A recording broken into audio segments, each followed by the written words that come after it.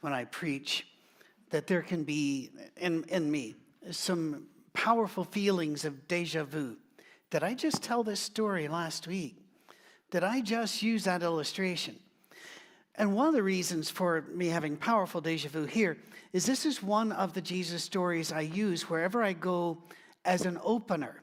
The Transfiguration is one. This is another hinge point of history that is missed, absolutely missed when it's read. And so I use these two a lot. And I've used this story that in John chapter 2 that we're going to do today. I've used it recently in Texas. I've used it around, and I used it last week right here on this stage. And you don't know about that because we like to always be prepared to make sure that we're there for our people around the world. And what is it now, 18 countries, is that correct? That we know of, 17, 18, yeah, all over. And please check in if you've not. I want to be ready for you. And so I stood here last week and recorded this story. And then I got home in time. So we're going to do it now. And if you don't like the telling of this story, let's assume the recorded version was better. And that I'm just weary after driving the Florida Turnpike, which they have big signs, the less stress way. They're lying.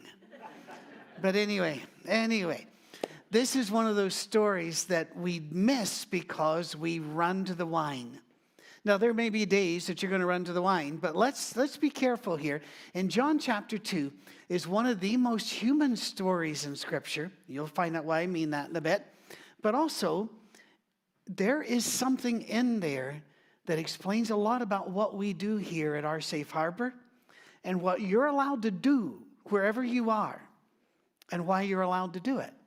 You didn't think you'd hit theology in this story because every time anybody goes to this, it's Jesus turning water into wine.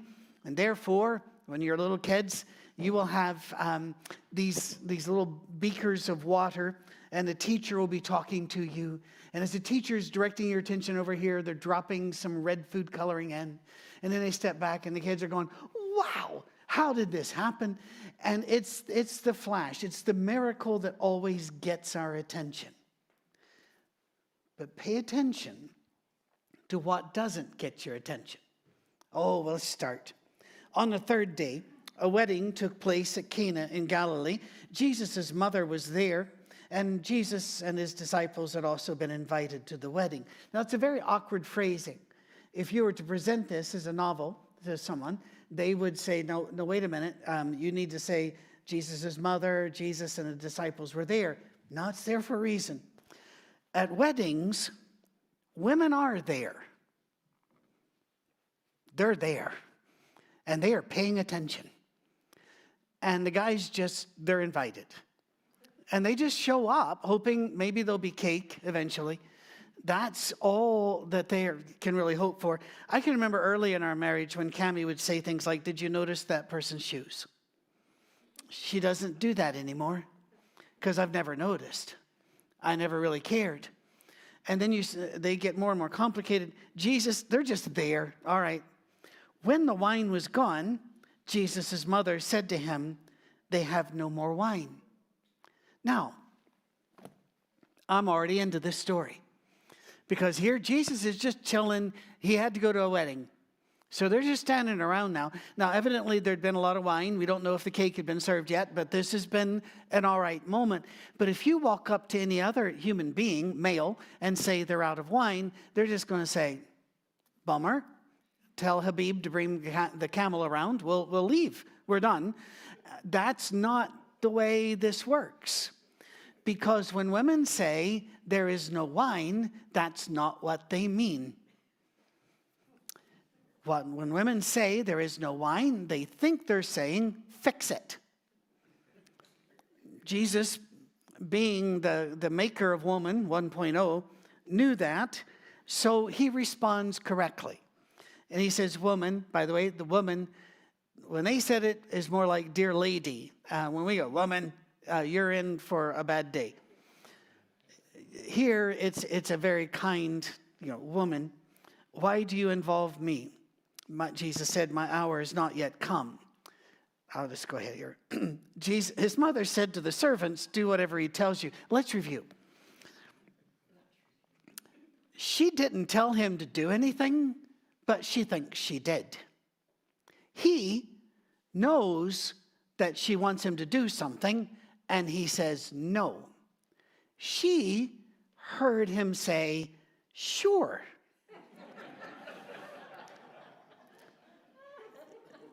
Is this ringing a bell? And anybody?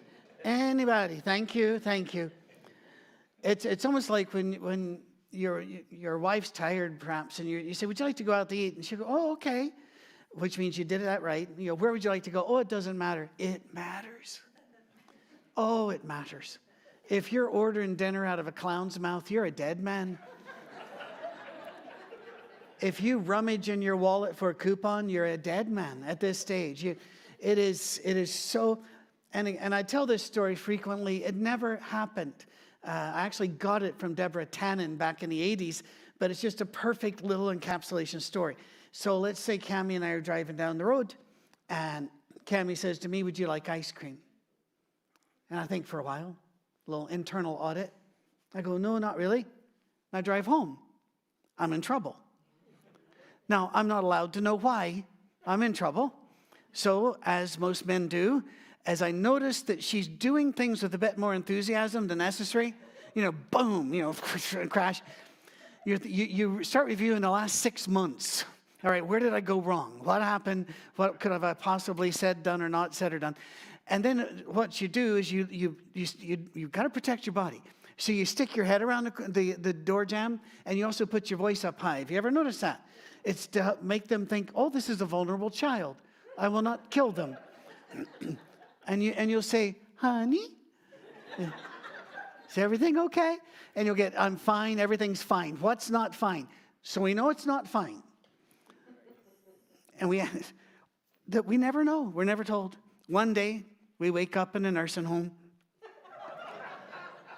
and we look over, and Cammie's hand is hovering over the life support system plug. And you go, why? She'll say, well, you didn't get ice cream. Yeah, they never forget. Yes, that's very true. And again, they don't have to write it down. Women are more complicated because when God made them, he'd had practice.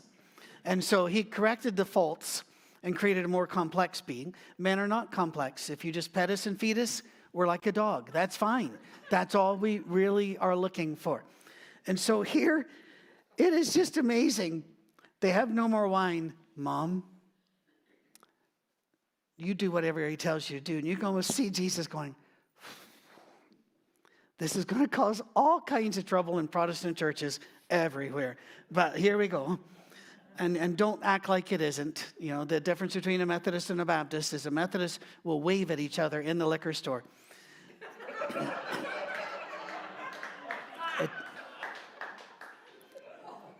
By the way, I had some ramrod straight, easily offended Church of Christ guys come at me once and said, you're insulting Methodists. And Methodists were standing right there going, no, that's us.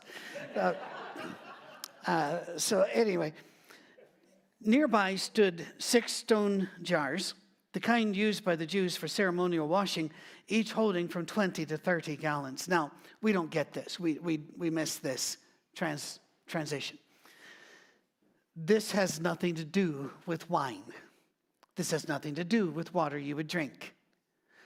Jesus could have replenished the wine at a distance without doing anything except wanting it to be. The wine, if they were using wine skins, it would just slowly, and he would not be involved. Or he could have refilled the amphorae, the jars they used for wine. He didn't do that. He looks over at the bathroom. And we miss this. We absolutely miss it. Why would he turn this way? There's a reason he turned this way. And if you don't get it, you miss what is going on. This is water you'd use to wash before your meal. This is water that was used ceremonial for washing because, as most people do, they would wash before. But the Pharisees and many of the other people had picked up on this as well. Do you remember when they criticized Jesus and his apostles because they didn't wash before they ate? Well, that wasn't hygiene. They had a ceremony where you'd wash, then you'd raise the hand, and there was a prayer that they would pray as the water dripped off this elbow. And then you'd do this, and then you'd pray as the water dropped off this elbow. That's these jars. That makes them completely unclean. You're not allowed to have these near anything that goes on your face or in your body. The Jews had strict separation. And if you have friends that are Orthodox Jews or conservative Jews, those are two different things and there are denominations within. But if you go to conservative or Orthodox Jews and they invite you in your home, you will see that their kitchen's divided into two. There's, milk never meets meat is one, but also they have a separate set of dishes for you because you're Gentile. Now that never offended me at all. Somebody practicing their faith doesn't bother me. And I understood what it was all about. I had a doctor that was a Jewish man, very devout Jew, and he probably saved my life back in the 80s, but he would never shake my hand. And I'm good with that. I understood. I'm outside your community. I always wondered, how did you get this deep in me, but you won't shake my hand? I guess it's, anyway. I didn't say that because he was nice and he saved me. So over here, you have these jars. There had been splashage around. This isn't the water one uses at all. It breaks all the rules. And that's the point. Jesus didn't have to break a single rule, but he chose to. Why would you choose to? Well, it amazes me the people that don't pay attention to the Sermon on the Mount. When Jesus in Matthew chapter 5 repeatedly says, you've heard it said, but I say to you. You've heard it said, but I say to you. And I've had people come at me then and say, no, all he's doing is teaching them, well, the law's still good, but you just need to understand. No. He said, you've heard it said, and he quoted scripture, and he said, but I say. The Old Testament had over 610 rules, between 611, 613, according to how you count. And yes, there are grown adult people who fight over this. No need. There are many hills on which to die. This is not one of them. 610 plus rules. Worship, eating, hygiene, community, organization. In the New Testament, brace yourself, people. We don't have a description of a worship service. We don't even have the term worship service. In churches where I was, there were things that you are allowed to do, but many things you could not. But if they wanted to bring in something you were not allowed to do, let's say a Christian university was coming through and they brought their chorus. Well, we don't do choruses. This is in my old tribe. And we can't do that. So what they would do is they'd have their worship service and have a closing prayer. Then they could get up and do it. Like, all right, God, we're not worshiping now. I'm not sure that was a good thing to be saying to him, frankly. I'm not one of those who believes that everything you do is worship at all. I know that many of my friends do, and they're really smart. And so I'm not trying to say they're not. I'm just saying I know there are things I do which is not worship. Mowing a lawn is one of those. I don't understand it. He made things grow and stop. Grass could have been done that way. 4 inches stops. If a cow eats on it, it'll grow back to 4. No, it's going to grow. And so Patrick has to get out there and push the mower. We have discussions, God and I, about this fault in the universe. And yet he has not ameliorated the situation, which makes me concerned that perhaps I'm in the wrong. Jesus was going to do something here. He said to the servants, fill the jars with water. And they filled them to the brim, which again was never done. Why? Because if you do this and they're in the brim, what happens? It goes out. It goes on you. You are unclean. You can't come to the wedding. Fill them to the brim. And so they filled them to the brim. I have to ask you a question here. If you're one of the servants, would you have done it? Now, you have no idea what he's doing. You don't know what his mama just told him. and think she asked him. You have none of this. If he says fill them to the brim, why would you fill them to the brim when that's not done? Back up. Mary says you do whatever he tells you. And here we need to talk about Mary. We're coming up here in December really quick, and it's my favorite time of the year. And I was listening to Trans-Siberian Orchestra on the way in. And I know some of you say not before Thanksgiving, but if you like turkeys more than baby Jesus, I just don't know. I don't know how I can help. Last year we did have a traditional Thanksgiving regardless of COVID. We invited our neighbors over, we fed them, and then we killed them and took their land. But Christmas, Christmas is huge. If you ever got in my brain, you'd pay money to get out. We have established this. I love Christmas. And you see Mary. And what is Mary? Mary's always white, little surprise. Always wearing blue, usually baby blue, sometimes royal blue, little white headband under it, almost always. And normally not looking at you directly unless you're Catholic, in which she's blessing you. And I think, at least you're making eye contact. And I appreciate that. But all the others are off to the side. She's either holding the baby or the dying Jesus. Little glow. People, Mary had a brutal life. And let me also do this. About this time, people who really, I think, probably mean well, but they haven't really thought it through, will say they hate the song, Mary, Did You Know? Because, of course, she knows. She knew because God told her. You can know what's going to happen, but you don't really know it till you go through it. And we're going to do a Monday morning message about this.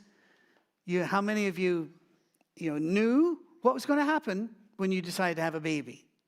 But you really didn't know about birth and the trauma of that until you had the baby. And women are the toughest beings on the planet because they'll go through that and then say, let me do that again. Not a man on the planet would have going, no. The world ends here. Women are tough like that. But what about joining? My son joined the Marine Corps. We watched videos on what was going to happen to him in boot camp. So, Duncan, did you know? Yeah, but he didn't. So, stop that. Mary is a person. And she went through this, and her children, according to Scripture, did not believe her own story. They thought she was a fallen woman. They thought that she had slept with somebody else or been raped or whatever. But the people of the community would have treated her the same way, which is incredibly tragic, whether it was forcible, power differential, or whether it was consensual. That was just the world in which they lived. She would have had scars on her hands. She would have had calluses. She would have had a stoop at this age because it's old age about now. And there had been lines there. And I can just see her saying, do it. And they're going, we'll do it. Mary's tough. I have a huge amount of respect for Mary. Then Jesus said, now draw some out. Take it to the master of the banquet. Oh, goodness sake. In every Jesus story, there's a point where I have to ask myself, would I do it?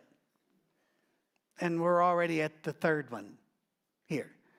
I wouldn't have messed with the water wine issue at all. I wouldn't have filled it to the brim. And are you serious?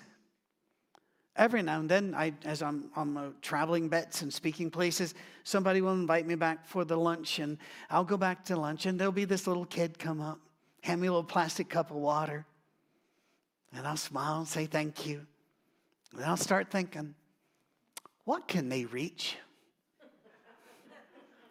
What source of water is available to this 3-foot-tall individual?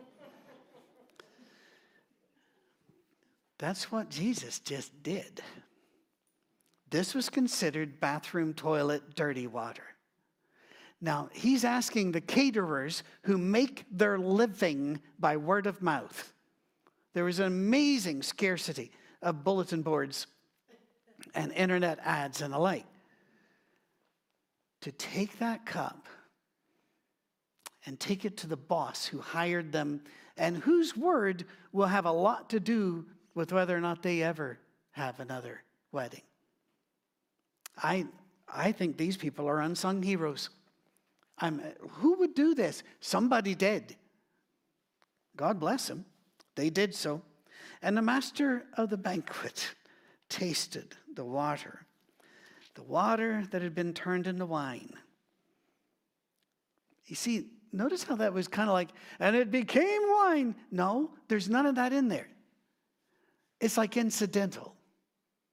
Because that's not what it's about. It's not about the wine. Did you ever notice that before? There's no big reveal. There's no big ta-da. Get the water out of the jar. Take it to him. Master tasted it that had been turned into wine. I even wonder if it had been turned into wine on the way, just to make sure they did it. He did not realize where to come.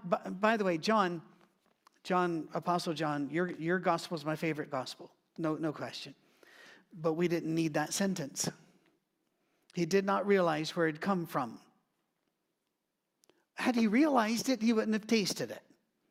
There are several times I'll talk to God and say, if you could have left this out and given us a little bit more about the childhood of Jesus, or about God did not write the Bible, nor did he design the church or create the universe for it to please me. And we need to remember that sometimes, don't we? He did it because it was right to do the way he did it. So, the servants who'd drawn the water knew. Then he called the bridegroom aside. Can you imagine the tense nature of that exchange? Come here. Servants are easing toward the door. He says, everyone brings out the choice wine first, and then the cheaper wine after the guests have had too much to drink. But you've saved the best till now. Let's face it, that is the strategy, right? Now, I'm not a wine person. I can basically tell the color. I don't have much of an interest in it, but I'm sure that you would bring out the best stuff because that's what we do. The taste buds, after a while, start going, we don't care anymore.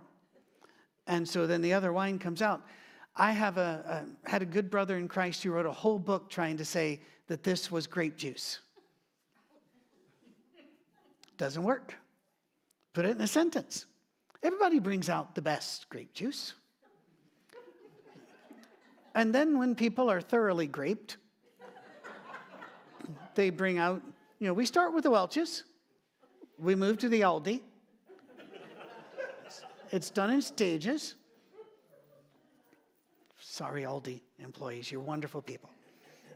You're not Welch's, though.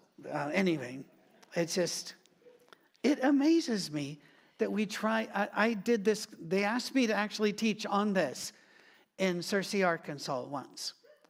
Yep. And at that time, White County was dry. And I looked at him and I said, are you aware that either Jesus could not have done the miracle in your county, or he would have done it and you would have arrested the Son of God? If he'd done it 15 miles that way, it'd been fine. They weren't amused.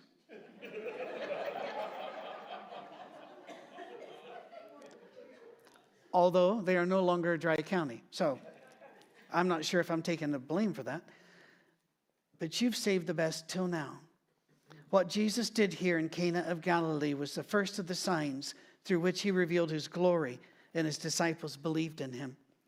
Now, you can make a case that the sign was the water to wine. I've heard people make that case. I think they have a point. I just don't think it's a convincing one.